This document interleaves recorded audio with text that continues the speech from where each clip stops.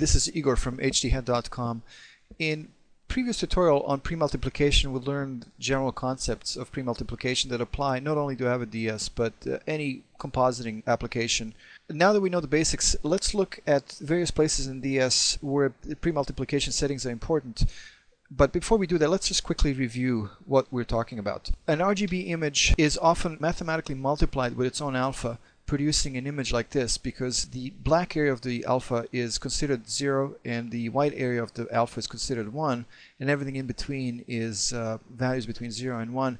So mathematically, anything you multiply by 0 is 0, therefore transparent and black, and anything you multiply by 1 is unchanged. So we get the image of the sky fully unchanged with everything else gone black. Premultiplication is a necessary step in compositing. Most applications do not require it, but some favor one or the other method. So it's important to know what you're doing, because you can produce wrong results. An image that looks like this, which is an image that's not premultiplied, but you're telling Avid that it is, so it's interpreting it incorrectly. Or you can have an image that essentially is premultiplied, but we're telling Avid that it's not premultiplied. And when we zoom in, we see this dark halo around the guy's hair. So let's look at first place, which is the capture settings.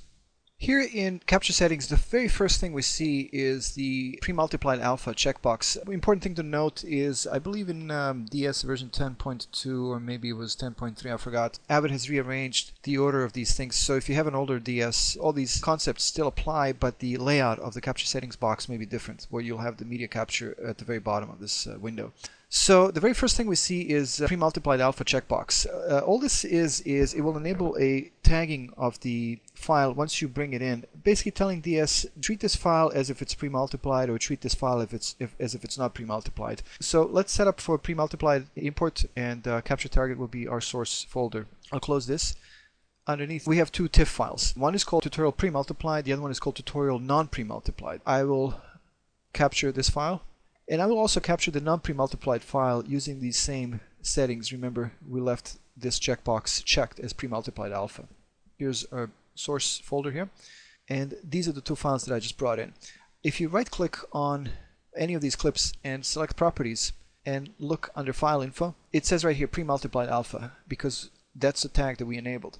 And it will say the same thing on both of these files, premultiplied alpha. So DS doesn't really know what's in the file, it's what we tell the DS. If I load this file in here, there's our guy, there's the alpha channel, and let's move to the end of our timeline here. Create some color bars, because everyone knows what they look like, and we drag this guy down here. He's compositing properly. But if I bring this image, which is a non-premultiplied image but has the same alpha, what's going to happen is it will not composite properly, because DS thinks it's a premultiplied image, but it's not. So that's pretty much the same as what we saw earlier in this thing, but now you know what you've done wrong in the capture settings box to produce this kind of result. When you run into something like this, there are two things you can do. You can either delete the media and recapture it with proper settings, or you can apply the premultiplication preset from DS, which I have mapped here to my user toolbar, but you can also access it from DS presets, image effects, custom effects, premultiplication. This setting allows you to override the tag that's associated with the clip. So if I say non-premultiplied, that will tell DS, okay, there was a screw up, treat this image differently. So now we can use this clip even though it's tagged wrong. Great, let's move on. I'm going to delete all this. Go over here.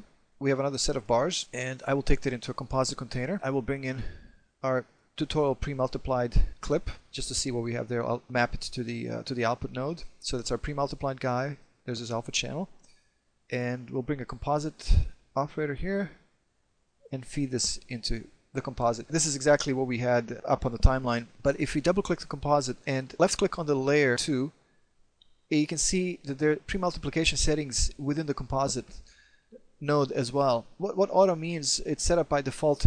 It will take into account the tag that we tagged the file with. So if we said it's premultiplied, DS composite operator will treat it as such.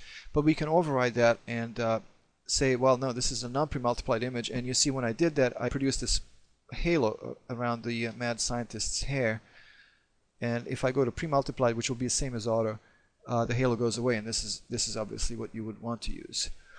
Likewise, if I bring our image that's wrongly tagged as pre-multiplied, but it's really not pre-multiplied, there it is, that's the original picture, the guy is on the street, and I feed that into the composite street background is adding to the bars. But over here, if we tell DS this is not pre-multiplied, then we can still use this image. It's treating it correctly.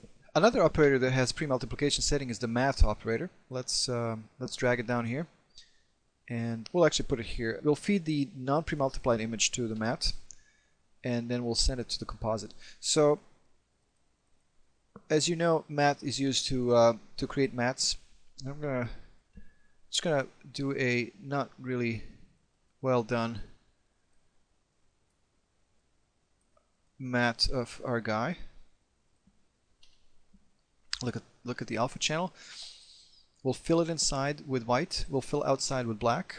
So we're replacing the original matte. Remember, the original matte is still, the original alpha channel is still there, but the matte operator is overriding that because I'm filling it outside with black. And turn anti-aliasing off and blur it a little to make it softer. So if we look inside the composite operator, we're telling it that the image is non-pre-multiplied, which is correct. But if we switch this back to auto, you get this blown out background that's adding to the bar's background. Now, this is not the only place where you can correct it. You can leave the setting in auto. There's also a setting inside the matte operator where you can force pre-multiplied, and it will also disable keep original alpha.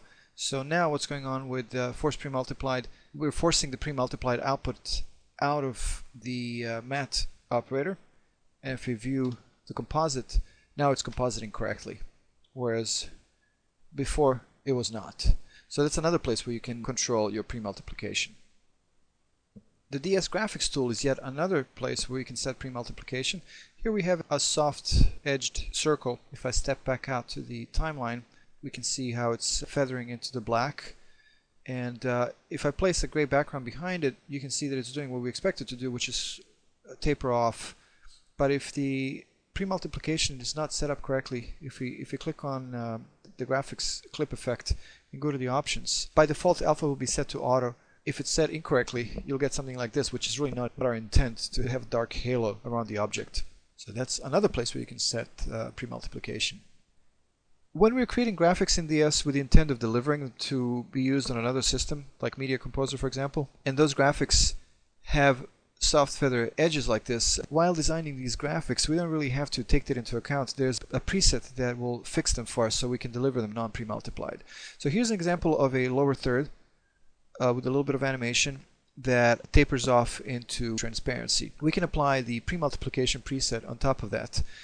In auto it doesn't really do anything, but if you select non-pre-multiplied and enable modify image, we get something like this, which looks hideous to our eyes because it just makes no sense, and there's all this noise activity going on and all that stuff. But if we look at the alpha channel is unchanged. Whether or not this preset is enabled or disabled, it's still the same. So what happens when you deliver this to a compositing application that's using only non-pre-multiplied images, it will composite this properly, because using the alpha channel it will create a transparency, and all this stuff that we see is going to disappear. And you know, it's an interesting thing, because more than once I've heard back from clients saying, well, these graphics look horrible, something's gone wrong, you know, something's wrong with the render. But it's actually because the graphics are non-pre-multiplied, and you see this kind of what looks like a visual artifact. Those artifacts are especially pronounced if you use things like lens flares or anything that has soft feathered edges. So another example here is the circle that we saw earlier. Originally it was designed with a soft feathered edge, but if we deliver the circle as non-pre-multiplied, the alpha channel is still the same, but the RGB values have changed to make it into a non-pre-multiplied image. So even though this looks very wrong, it will actually composite properly later on. The bottom line is that the pre-multiplication preset is very, very useful, and you'll find it in DS presets / image effects / custom effects. This was a quick overview of pre-multiplication features of Avid DS and various tools. This is Igor from hdhead.com, and it was a pleasure again to make another tutorial, and I'll keep coming back with more.